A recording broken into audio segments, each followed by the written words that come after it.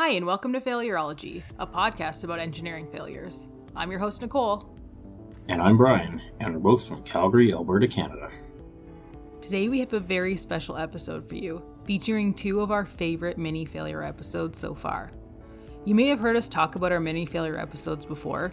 They're shorter versions of our regular episodes and feature failures with straightforward causes or limited information.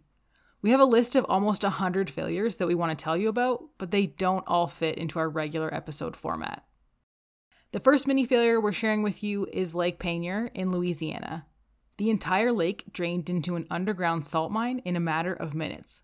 They even caught it on video.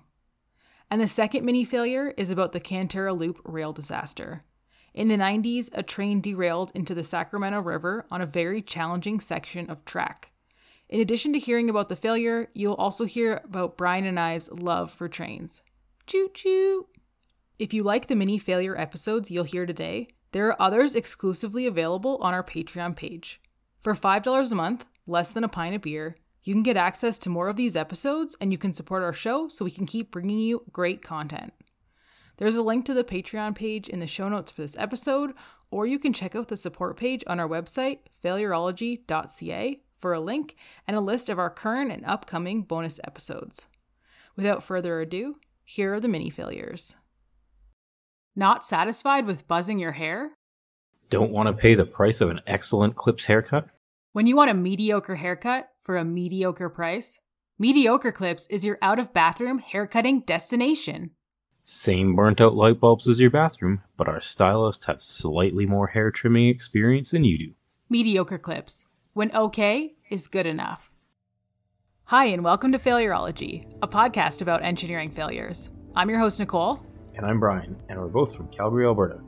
Welcome to our first mini failure episode. We're bringing you engineering failures in bite-sized pieces. Make no mistake, these are still significant failures, but they either have pretty straightforward causes or not enough information available for a full Failureology episode. Essentially, we have a list of failures we want to tell you about, but haven't been able to dig up enough info to talk about them for 45 minutes. These episodes are just the failure, no news and no ads. It's like Failureology Light. This week's mini failure is about Lake Peigneur in Louisiana, USA. I'm so fascinated with this story. This is a really impressive failure. An entire lake drained into a salt mine in a matter of minutes. And they even caught parts of it on video, which is just a little bit crazy to think about. It's like a large-scale draining of your bathtub.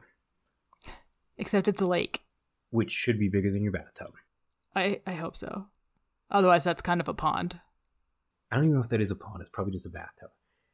Lake Peigneur used to be a 3-meter deep freshwater lake in Louisiana, but on November the 20th of 1980, a man-made disaster changed the lake and its shores. The water is now brackish with a depth of 60 meters, and it's the deepest lake in Louisiana.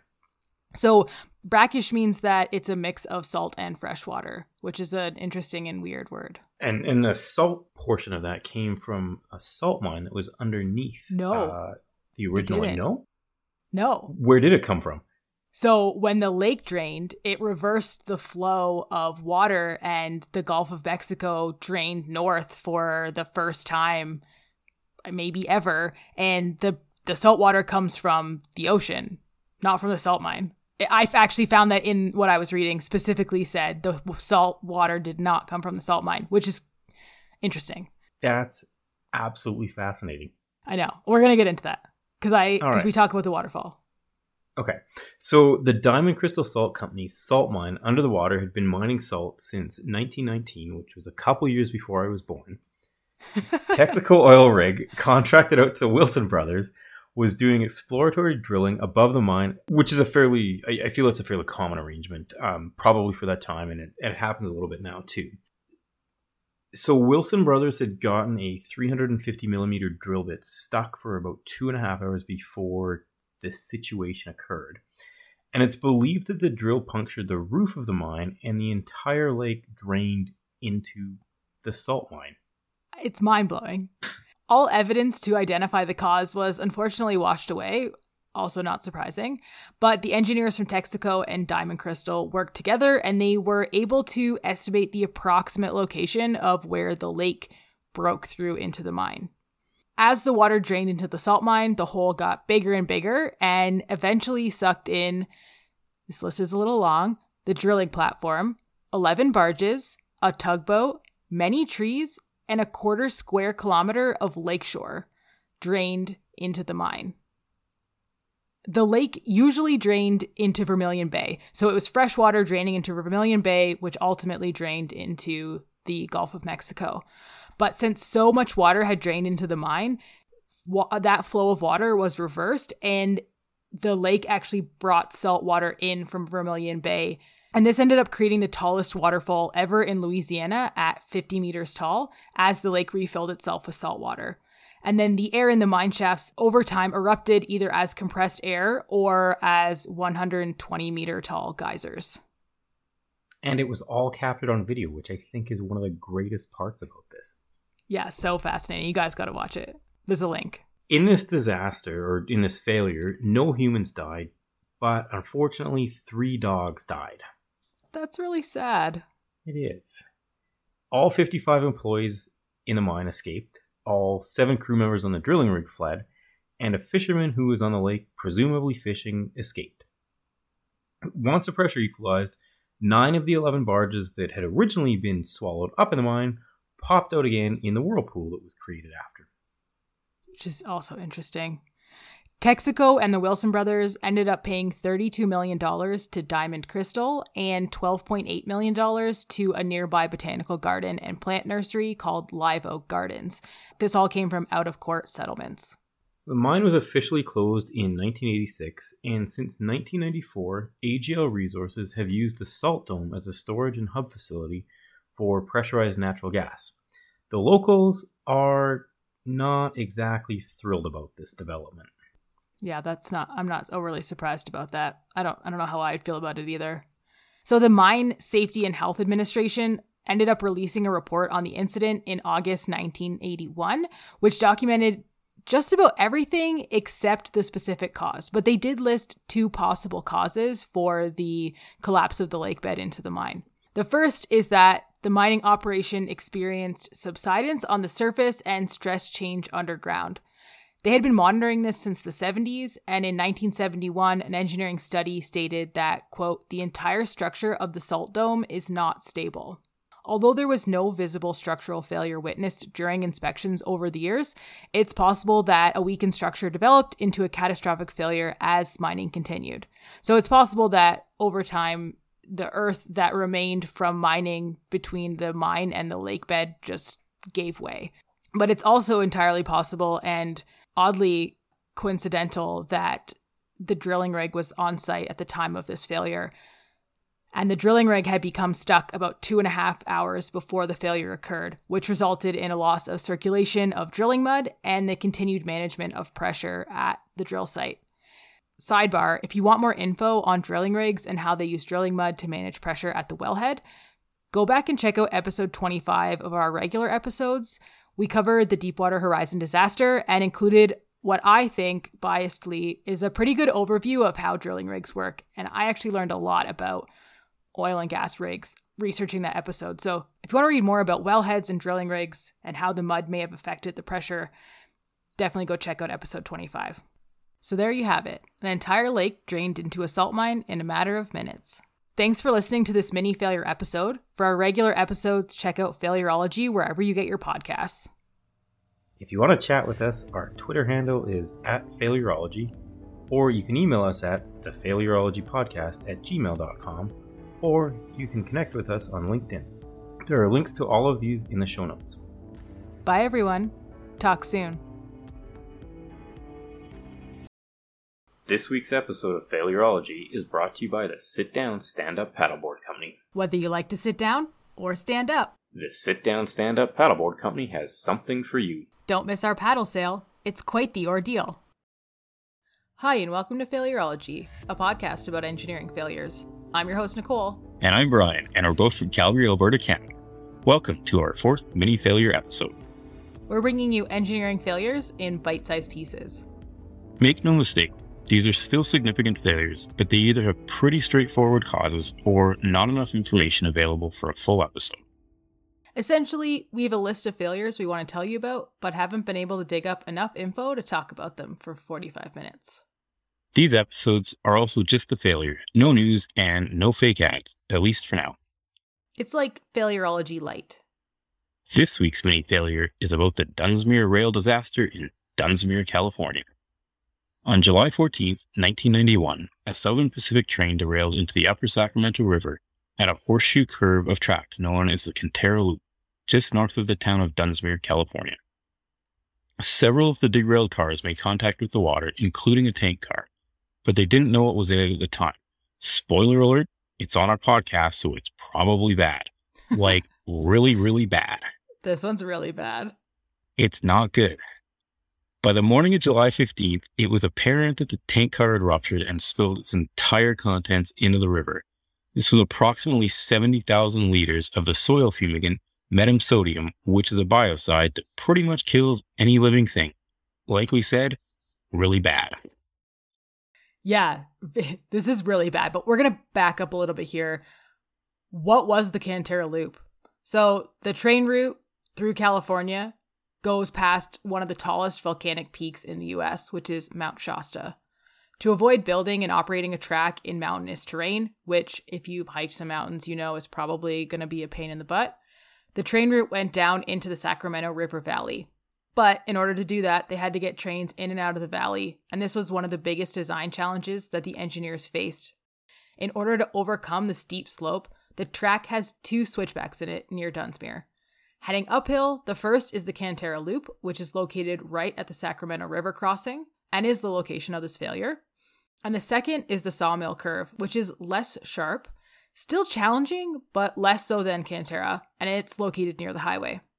The Cantara Loop is one of America's most challenging sections of rail track, with a curvature of 14 degrees and a curve radius of 125 meters.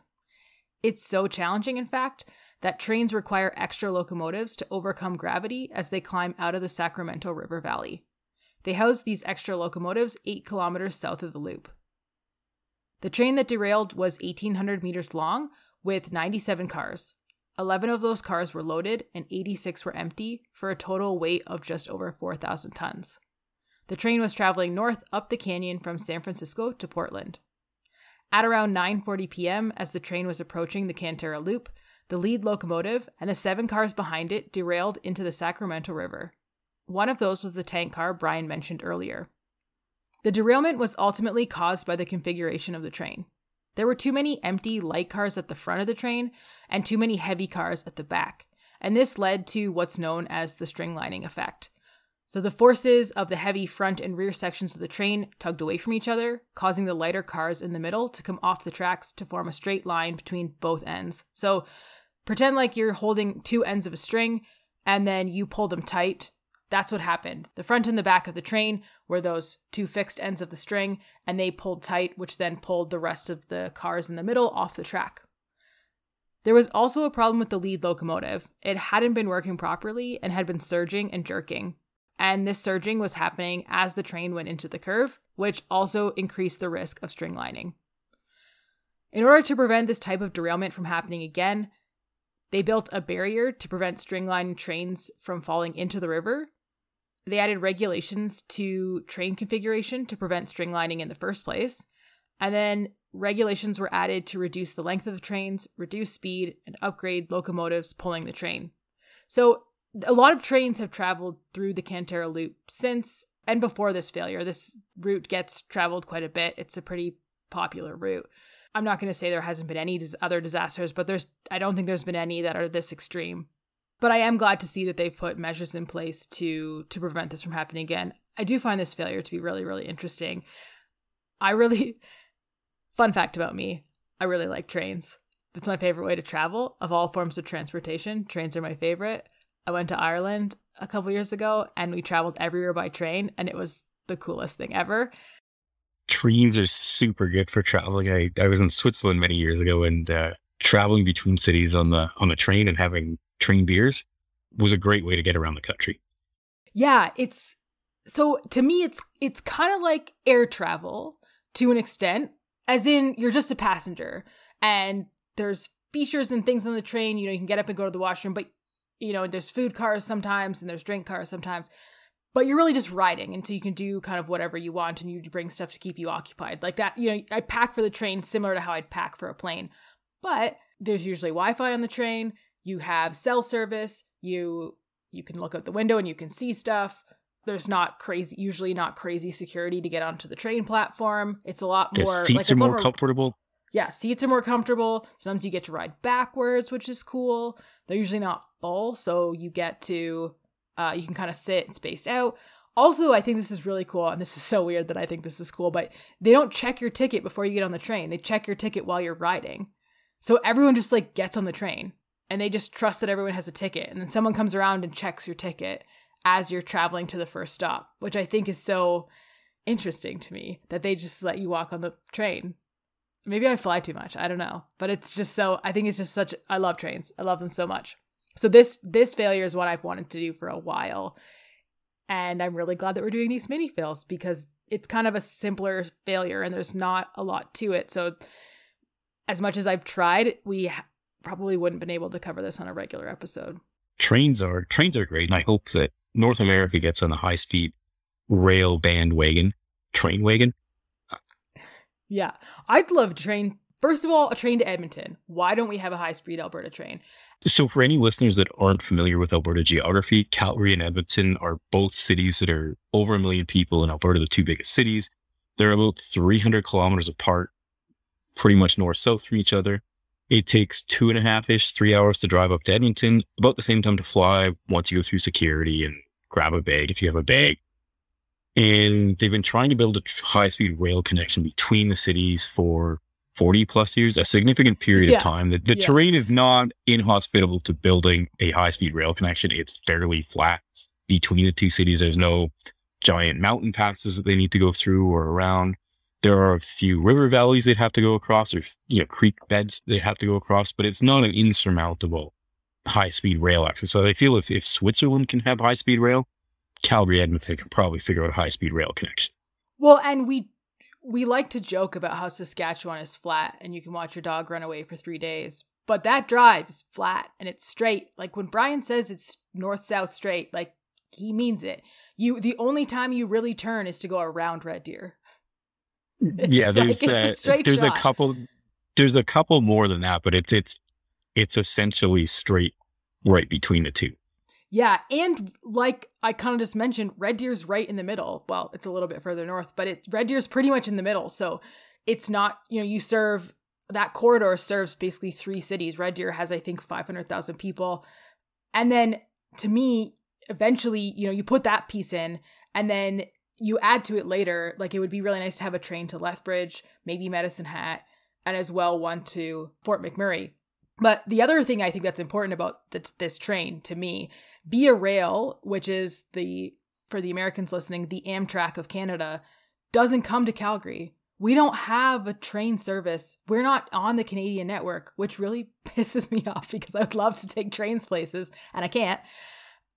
If we had a high-speed train to Edmonton, I would gladly take that high-speed train to Edmonton and get on Via Rail and take the train. Like I think it would be cool to take the train to Vancouver or to take the train to Saskatchewan. Well, maybe not Saskatchewan. Sorry, Saskatchewan people. I like Saskatoon. Okay, well, I guess you'll be the only passenger.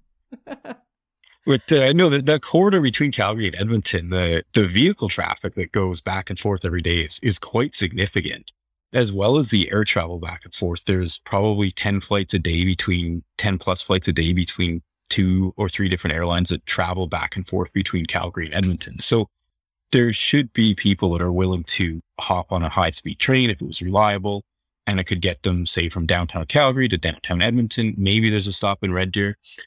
So I think there would be a market, but again, this is a substantial investment for likely the government at the federal and the provincial level, possibly a little bit of municipal input to make this project happen. I have driven that drive many times before our Edmonton office was established because my firm has done work kind of all over Alberta, and our Edmonton office is, I think it's 7 or 8 years old, maybe a little bit older than that. But it's I've been with the firm. I was with the firm before the Edmonton office was opened.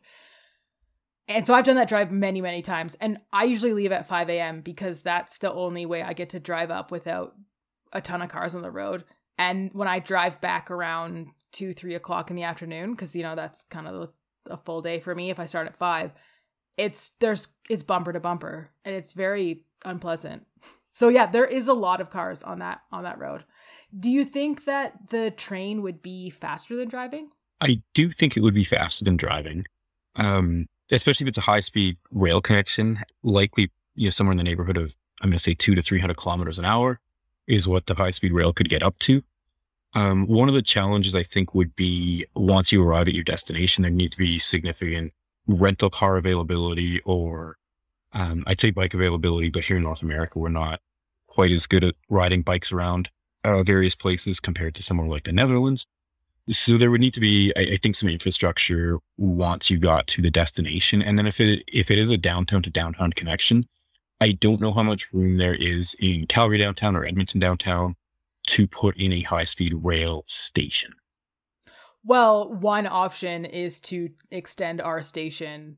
So, fun fact, Calgary's, we call it the C train, our subway-like metro system doesn't go to the airport, which is silly if you ask me. But if we extended it to the airport and this train just went to the airport, that would be fine. And same thing in Edmonton. If Edmonton had a train that went to the airport, I mean, Edmonton's airport's in Leduc, so it's not really that close to downtown. But if they had infrastructure in Edmonton to get you to downtown, I mean, that's not the end of the world. It's a start. It's not perfect, but it's a start. Yeah, it would be nice to see that high-speed rail connection. The other thing is they could just put the train right down the middle of Deerfoot in the median. There's not enough room in the median to do that. Man, we've gotten off on a complete tangent. Sorry to everyone subscribing to our podcast, our Patreon that had to listen to our divergence. But you can really feel how much we love trains though, right? That's the message we wanted to get across. We love trains. They are pretty cool. Choo choo. All right, back to the Dunsmuir rail disaster after our tangent on our train system here in Alberta. As I mentioned earlier, one of the tank cars was filled with metasodium, which is a very potent herbicide and pesticide that's most commonly used to sterilize the soil for agricultural purposes. It's great to use if you need to kill everything in your field so that you can start growing things. Unfortunately, when it's mixed with water, metasodium breaks down into several highly toxic compounds. Again, not good. These chemical compounds have varying toxicities and half-lives in the aquatic environment. Luckily, while some of these compounds are highly toxic, they all dissipate in a matter of hours or weeks and don't linger long term. So that's, I guess, silver lining. They dissipate quickly after they've killed everything. All around, if they're used for their intended purposes, probably good in marine and aquatic environments, not good for all the fish and the aquatic life that's there. So when the train derailed and the metasodium started leaking into the river, it turned a greenish-brown color where it was normally clear. So again, not good. It took almost 3 days before scientists were even allowed near the water due to the toxicity. So again, not good. That's how toxic this stuff was. This is pretty nasty stuff. So the metasodium plume that was in the water traveled at just under 1 mile per hour, and the chemical plume wound up entering Shasta Lake, which is 66 kilometers away from the Cantara Loop, on the morning of July 17, 1991. At the lake, representatives from the Environmental Protection Agency, or the EPA, the Department of Water Resources, and Southern Pacific, the rail line that was operating the derailed train, got to work cleaning up the mess, which is good. Dilution and evaporation of the metasodium combined with the continued aeration reduced the chemical to undetectable levels in the lake by July 29, 1991. So 12 days it took before the levels were undetectable. And this was 2 weeks after the derailment. Unfortunately, by the time that it had reached safe levels or undetectable levels, over 1 million fish and tens of thousands of amphibians and crayfish were killed. Millions of aquatic invertebrates, including insects and mollusks, which form the basis of the river's ecosystem, were destroyed. Hundreds of thousands of willows, alders, and cottonwoods eventually died. Many, many more were severely injured.